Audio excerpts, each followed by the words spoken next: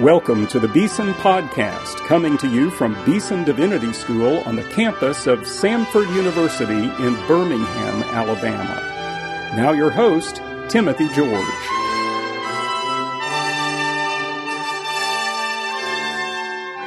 Welcome to today's Beeson Podcast. Well, today I have the privilege of talking to one of my favorite people. He has an office right here at Beeson Divinity School, but he's not a part of our staff technically. He's actually the editorial director of the Gospel Coalition.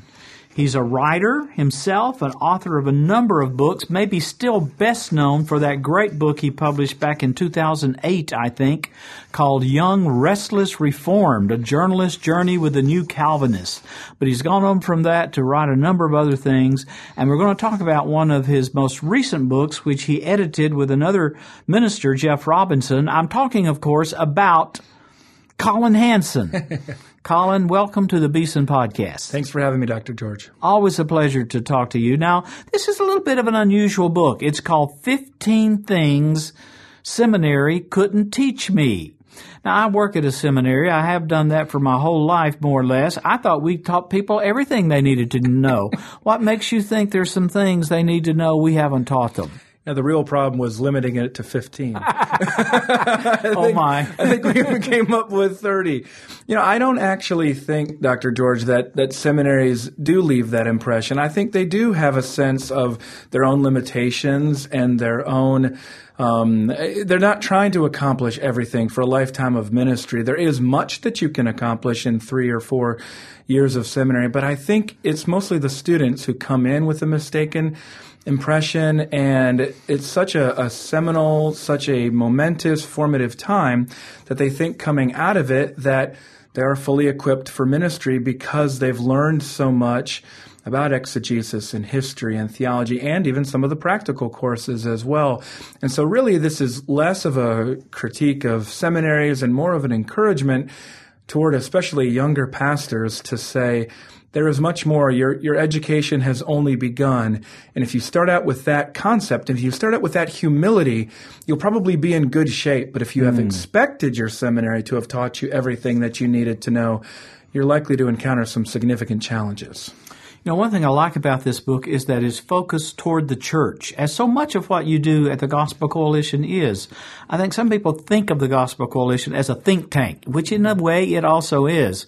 You're concerned about theology with ideas, but you never lose sight of the fact that God's people are gathered into flocks with shepherds. And this in particular has that kind of dimension to it.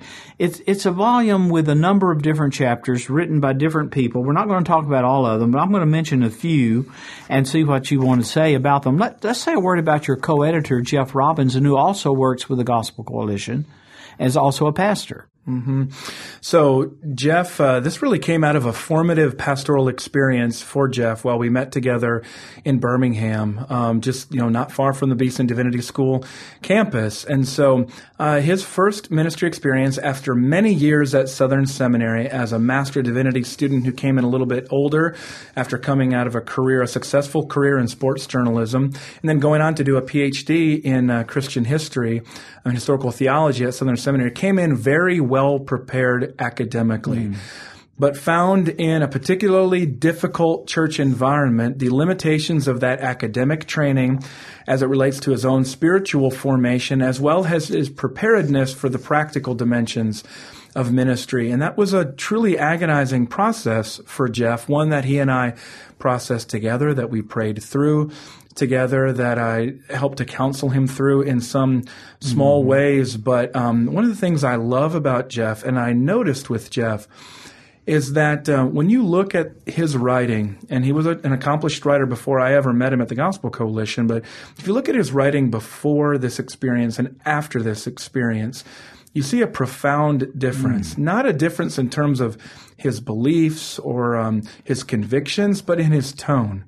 There's a certain tone of humility, a certain tone of chastened experience that actually makes him, I think, as a writer, one of the most compelling pastoral writers that I'm aware of, because younger pastors can look up and say, this guy's learned a lot, but through hardship and through difficulty. And that is perhaps actually the way of our Savior to godliness. And so I've found his writing, including in this chapter, this opening chapter that sets the tone for 15 Things Seminary Couldn't Teach Me, to be very accessible and empathetic, and I think ultimately very encouraging to younger pastors in particular. That was really our motivation for the entire book.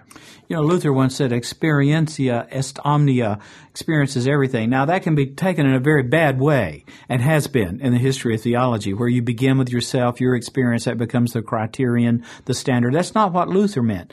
Luther meant, I think, if you really get something deep in your soul, you have to live through it. You have to experience it in that sense. It can't be just theoretical.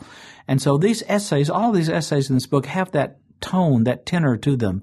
They're wrought out of the crucible of experience in that way. Yeah, and that was what we looked for. We looked for people from diverse denominations, diverse ages, diverse ethnic backgrounds. That was one of the advantages of going with a multi-author concept on this book, because there's a lot that we can learn from an individual who's gone through something, but to be able to see it systematically through these different people from different regions of the country, and like I said, denominations, ethnicities, age, you start to see that there's something common in here, that you don't become a pastor the moment you receive this diploma, or even in the moment where you might be ordained, but that this is a crucible of life that actually God intends. I mean, I think ultimately if we see the example of Jesus, the cruciform example of Jesus, but also consider the example of the Apostle Paul, you know, how the hardships that he faced, the physical hardships, the opposition, but especially it was the experience of the pastoral burden. You know, it was his burden for all of his people. Yeah. That was what really sunk in, and that is something that stands out in this book, that you are truly formed for your preaching, for your counseling, through the many sorrows and the many burdens that build up as you begin to carry that weight. You're guided by the Holy Spirit, ultimately held up by the Holy Spirit. You start to be formed in that way, and that's truly how you become a pastor, when you identify with the sufferings and joys of your people on this journey together in life. Yeah. Well, let's talk about some of the essays. Two of them deal in particular with families. Now, we know one of the great breakthroughs of the Protestant Reformation is that it's okay to get married. Priestly celibacy is no longer a requirement, although we have to also say God does call and use single people. We think of great leaders like John Stott, who never got married. But here are two essays, one by our friend Danny Akin. Danny is the president of Southeastern Baptist Theological Seminary.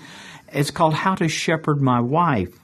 Say a little bit about that, and then I want to ask you about another one related to children. So one of the things just about, I know a lot of pastors, and pastors are different from each other, different personalities, different giftings, but it's so significant that when I meet pastors' spouses, there's a vast difference there as well.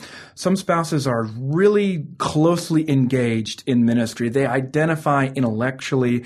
Maybe they've even been trained as well. I think one example that's very near and dear to us at the Gospel Coalition would be Tim and Kathy Keller. You know, they met in seminary. But there will be other leaders I work with, pastors who I'll never see their spouse. I'll never know anything about that, about the wife or anything like that. And I think it's okay. One of the things we just have to realize is that every spouse is going to be different in terms of gifting. And that's hard because, especially in traditional environments that have a clear notion of a pastor's wife, that comes with a lot of significant expectations that become a major burden. And I've seen time and time and time again, it's actually something that's going on with the spouse that becomes an opportunity for division and suffering and hardship for the pastor. And that's just something that I think people need to be aware of. And it's just a hard thing to convey in a classroom setting in a seminary, but it's something to be very, very, very mindful of, I think, and Akin does a good job of guiding us into what that looks like. Yeah. When I was in seminary at Harvard Divinity School way back in the dark ages, my wife and I, we were fairly newly married then. We'd been married, 2 or 3 years.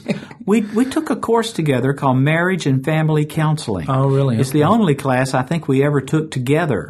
And it was wonderful, not so much because of what it taught us about marriage and family counseling, but it brought us together in a common enterprise. And we were able to see one another and our own callings in a special way by being in that setting. That's not going to work for everybody. It shouldn't. It's not a model for everybody. But the fact that this is an important part of your life and it needs to be taken seriously. And Danny does a great job, I think, of talking about that with reference to his family and his wife. And then also Matt McCullough. Matt is a pastor in Nashville, isn't he? Correct. That's right. Is it Trinity? Yeah, that's right. Church. And tell us about his chapter relating to children. Yeah, so we wanted to write from the perspective of a pastor who actually grew up in a pastor's home. So Matt's father is a Southern Baptist pastor in Alabama, small town, South Alabama. And we wanted to know not only how is Matt thinking about this as a parent, but then also how did he experience this? And we wanted to give a positive example here as well, because we know there are also negative examples. But a couple of the takeaways that we had there, and they're fairly simple, and I've heard these from other people as well. But one of them is, there are certain pastoral situations where it becomes appropriate, especially as your children get a little bit older, where you can take them along in different things. And that's something that Matt experienced with his father that he found to be beneficial, where, you become integrated into the life and the vocation and the lifestyle of your parent. And I think that's it's not going to work in every different situation, as we know, but it also can be an encouragement to members of your congregation. And I think especially older members of your congregation, they like that vitality of the family, and they love, and it might also even change the tone of conversation in some cases with those members with the kids around. But think about certain hospital visitations. It's probably not a coincidence that Matt and I are working together on a book that he's writing that I've edited called Remember Death, that's coming out in the fall of 2018. And it's probably because he's been proximate. He's been exposed to those situations through a pastor's home his entire life. But I think that's just a natural thing. I think another simple thing is just to speak well of the church. We know how difficult pastoral ministry is, but if your children's experience of church is about you complaining about all the difficult people in your church, especially sister so-and-so, brother so-and-so.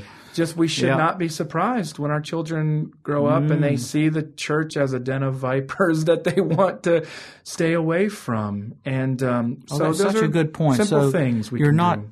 Intentionally anyway conveying your resentments to them, but they pick it up in the small words and the tones you use. It's a hard call to make because it's difficult to hide that when you're at home. You have to hide it all the time when you're at church. It relates to the spouse issue as well, because some spouses want to be involved or want to at least know about things. They want to be able to pray about things. Other spouses can't really, they don't want that. They can't handle that. They're not interested in that. And that's just something you have to feel out. But I would say that's something that I continue to have to work through, even in my own marriage, of thinking about what do I share and what do I not share. And there's no, like I said, this is why we're talking about 15 things seminary couldn't teach me, because there's no rule book for how this handles. I don't even know how you would do this in a textbook. Now here's another situation you deal with. This is in a chapter by Matt Capps, who's a pastor in Apex, North Carolina, Fairview Baptist Church. And he talks about the difficulty that can arise when you are the associate pastor, your own staff in a church, and you have some pretty deep or serious disagreements with the lead pastor. How do you handle that? Yeah, so one thing that your former student and our friend Mark Dever has said is that the position of associate pastor is perhaps the most difficult in a congregation, because you don't have the authority to call the shots. You are executing on plans made by the elders, by the lead pastor, but or other leaders of the church, but you might have oversight of programs and some significant latitude there, but ultimately you're accountable to other people for that vision. And so one of the things that Matt Capps talks about in there is that sometimes the disagreement simply will become so significant that you have to leave. You can't in good conscience. And it's not necessarily only because you're objecting to something and you're resigning in protest. it's because you can't in good conscience do what they're asking you to do. And that's just something you have to be very careful about, and you don't want to be deceptive about. But another thing that I think is especially helpful for maybe a lot of people listening to this podcast, younger ministers who are often going to start out in associate positions, is to go right back to Jesus' basic teaching to love their senior pastor the way they would want to be loved in that same situation, because many of them will grow up, will become lead pastors, senior pastors someday, and they will have the same dynamic when they're leading. So how would you want to affirm and encourage and love a superior in that case? Or how would you want to be loved by somebody who worked for you when you're going to be in that position someday? I think a lot of us can relate to that in job experiences all over the place, no matter where we are. But it's a helpful word, even as I process it personally, because I think about, even as a young church member, some of the things that I said to pastors and critiques I made to pastors make me cringe. I'm not as smart at age 37 as I was at age 23 somehow. I don't know how that works. Well, let me ask you about the chapter by Juan Sanchez. He is one of your leaders in the Gospel one of our Coalition, council members. That's right. And he is the pastor at High Point Baptist Church in Austin, Texas. He's written an interesting chapter on leading. How do you lead your leaders? Because that's another kind of problem, isn't it? When you move into a congregation, you've got people who are themselves already in their work and their community, even in the church, the real leaders. How do you offer leadership in that situation? Well, and I have to be clear on this point. A lot of pastors are not necessarily good leaders. That's a specific kind of gifting that's not the exact same thing as being able to teach or being able to study. And that's one of the major problems, is that you've been called because you might be a gifted orator, a good sermon writer, even a good research paper writer or something like that, but then you get dropped into a church situation. And especially, let's think about two different scenarios here. So let's think about somebody who comes in as a late 20s or early 20-something or young 30-something pastor. If you're a solo pastor at that age, one, you're either a prodigy, which is not going to be most of us, or you're in a difficult church situation, because those churches are not normally hiring somebody that young as a solo pastor. That means it's going to require that much more of you in terms of leadership, and you're quickly going to learn just how difficult that is. I think somebody who's written well on this topic is Mark Devine here at Beeson Divinity School, of these revitalization situations. And make no mistake, a lot of what he's learned is just the necessity of strong leadership giftings to be able to navigate churches in those situations. But another example would be, a lot of larger churches will look for somebody about age 40 or so to lead. But if you come into an established church and maybe you're 40 years old as a lead pastor or a senior pastor, that means your elders or other leaders in the church are probably going to be older than you. And probably the previous pastor was significantly older than you and perhaps retired. That's one of those moments where you have to, follow the exhortation from Paul to Timothy to not let others, despise you because of your youth, but be able to lead through example, lead through your commitment to scriptures, lead through your humility. There are ways to lead congregations are interesting. You very rarely can lead through direct authority. Rarely are you going to be able to just say, this is how it's going to be. So much of your leadership capital is relational. And that requires, it is a special kind of gifting, but also discipline to learn how to lead people from almost like behind through persuasion rather than up front through dictation. Yeah. Well, this is a hot topic in pastoral studies, because the idea that the pastor is the leader who should exercise authority, it's my way or the highway, that's kind of ingrained in a way in a certain kind of church culture. And yet it does run in a way, it seems, counter not only to the example of Jesus, but to the advice we have from the apostles in the New Testament. And the question, and come back to your title, 15 Things Seminary Couldn't Teach Me. Now, we have courses on leadership. Sure. Every seminary does. It's almost a requirement today. But very often the models of leadership that we're drawing from are not particularly the apostolic, biblical, Jesus kind of models. How can we do a better job with what you're talking about? Well, I think another factor that complicates things, and it's actually something I've just been pondering in recent days, is that the younger generations, we're not even talking about millennials here, but even the generation coming after millennials, is very skeptical of authority and is very skeptical of religious authority, and that also includes biblical authority. And so these kind of direct, even just, I'm the person in charge and this is how it's going to be because the Bible says so, are just these immediate turnoffs for them. And so part of that is getting back to the apostolic, to Christ's model that he gave us, because there's all kinds of language here that does not fit very well into the reigning corporate paradigm for churches. Things like the first shall be last, and the blessed are you when you are persecuted, and the blessed are the poor in spirit, and things like that. And so I do think we have a wonderful example. You can't think of better leaders than Jesus and Paul, and yet they look very different from a lot of what we see today. I think about Paul being somebody who was relatively meek in person, not strong good looking, apparently. Not good looking. Well, then perhaps if Isaiah 52:53, if we understand that correctly, Jesus perhaps was himself not very good looking either. So yeah, we're looking for that strong, tall, charismatic figure, but I wonder how many more high-profile examples of moral failure and abuse we need with that model before we realize that maybe the Bible did have something to say about leadership that we should be paying attention to. Great. Let me ask you about two other chapters. These, in a way, are kind of, you might say, opposing themes. One is when to accept a call to leave my church. That's by our friend Harry Reeder, who's the pastor at Briarwood Presbyterian Church here in Birmingham.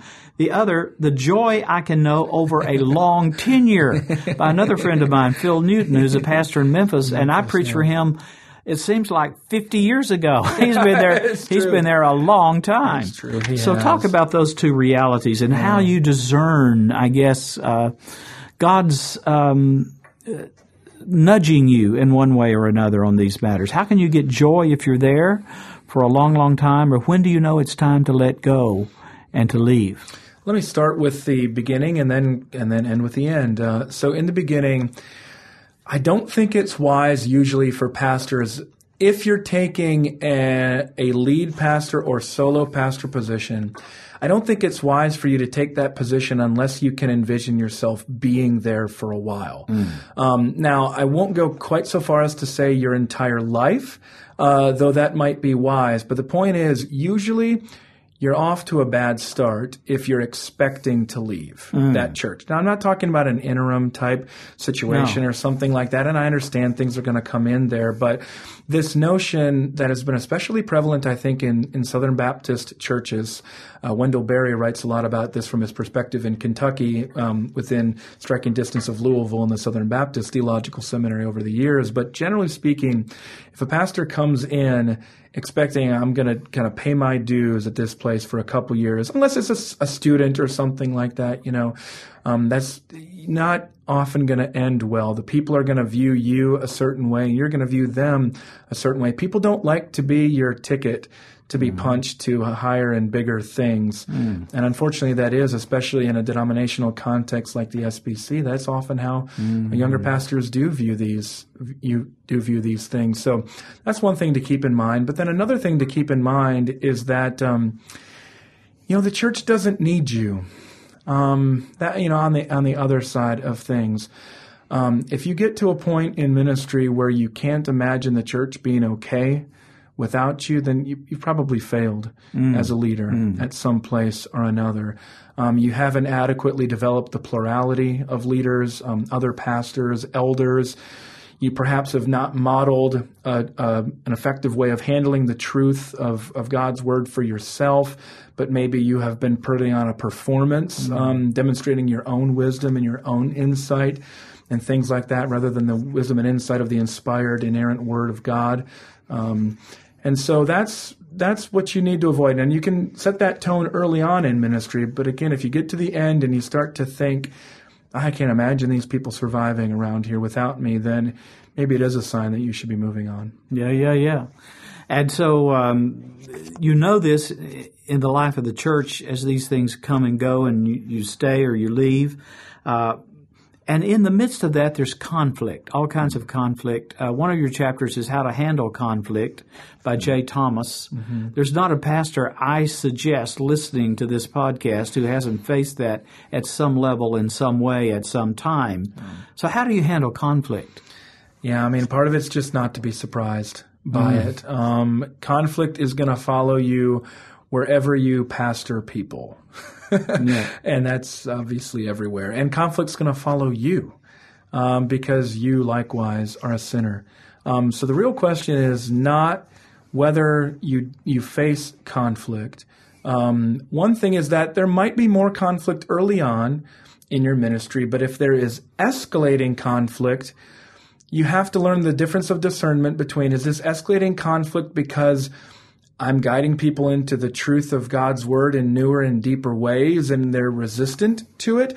Or is this because I've created a culture of ungodliness that is coming around and really kind of biting and devouring me? I don't know exactly how you discern that, but I guess my best example there is to continue to match our ministry against that of Jesus. But the real question there is, do you find yourself being personally destroyed by this conflict, or do you find yourself running to the refuge of Christ in that conflict? And ultimately, can you be okay if the worst case scenario happens, if you get fired there and your family is out? Because a pastor who can be okay with that because he knows that Christ will provide for him. He clothes the lilies of the field and feeds the birds of the air, so he will take care of you and your family. A pastor who can be assured of that and know that is a pastor who can accomplish pretty amazing things, even with conflict. But a pastor who feels like he has to hold on to this because he doesn't know how his family is going to be okay otherwise is a pastor who, one, is going to be very likely to cover up sin in the pastor's own life. Mm-hmm. There's going to be probably some concealed sin that's involved there. And then also you're going to try to avoid conflict by placating people. And there are certain people in your church that you cannot afford to placate. That would be ungodliness and an abdication of your responsibility as a shepherd of God's flock to placate certain people in their evil in your church. That requires a lot of discernment and humility to know where that is. But those are just some of the things that I've observed personally and also just working with a lot of pastors over the years. Pastor Jay Thomas wrote that chapter on conflict. He's the pastor of Chapel Hill Bible Church in Chapel Hill, North Carolina. Good friend of mine from Wheaton. We were at College Church together. Yeah. Now, we're almost out of time, but you wrote a chapter yourself. You not only are the co-editor, you're also the contributor. Mm-hmm. And the chapter you wrote is What to Do When No Church Hires Me. I bet a number of Beeson graduates and other people from other seminaries have asked that question. Well, I would hope not Beeson Divinity School. I was thinking maybe that's why I didn't get hired, because I didn't go to Beeson Divinity School and I should have listened. Oh, goodness. That was certainly a very difficult and formative thing for me. But the real big takeaway, and the Lord was very kind to me in this, He revealed to me that my calling, my gifting is a gifting regardless of whether you get a paycheck for it. If you are called to take care of God's people, to teach God's people, to set an example for God's people, then you will do that. You will do that no matter if somebody pays you to do it. And that, I think, is a pretty good indication of calling. We're better off observing the work of God in someone's life and then affirming that as a call to ministry, rather than what we normally do, which is I really think, Dr. George, this is a big problem when it comes to younger pastors and calling. I think a lot of them imagine, the spiritual things of God are really important, and I like to talk, and people seem to respond to me when I talk, therefore I should be a pastor. Well, you can see how that kind of self-centered, subjective approach to calling gets us into a lot of trouble, because people are not going to always be impressed with us, and there's going to be conflict and hardship and suffering like we're talking about. But I wonder if we went back to the biblical notion of calling as a calling to lay down our lives for God's people, just like Christ himself laid down his life for the church. What if we got back to that notion of the privilege of calling, to lay down our lives for God's people and to bear these burdens of one another that the Apostle Paul talks about? What if we got back to that notion of calling? Then I think we would better prepare people for ministry, and including during some of the suffering and hardship of when your dream of how things are supposed to go is not aligned with God's vision for your life, which is what I found when I graduated seminary and reflect on at the end of this book. So I'm very grateful for the Lord leading me through there, and also grateful that he didn't inflict me on some poor congregation back then.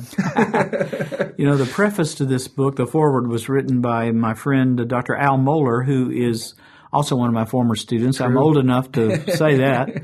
But he makes a good recommendation. I want to read just a paragraph from that foreword about the Christian ministry. He says, the essays in this book, seasoned with thoughtfulness, seeded with experience, are helpful in clarifying the centrality of the local church and the education of the pastor.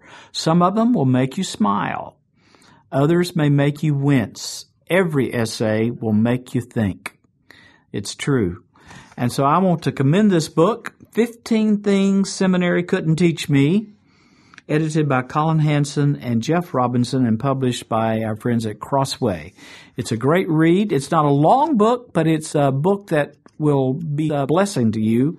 I commend it to all those who are pastors or anybody who knows a pastor. I think you'll find it very helpful. Thank you, Colin, for this conversation. Thank you, Dr. George.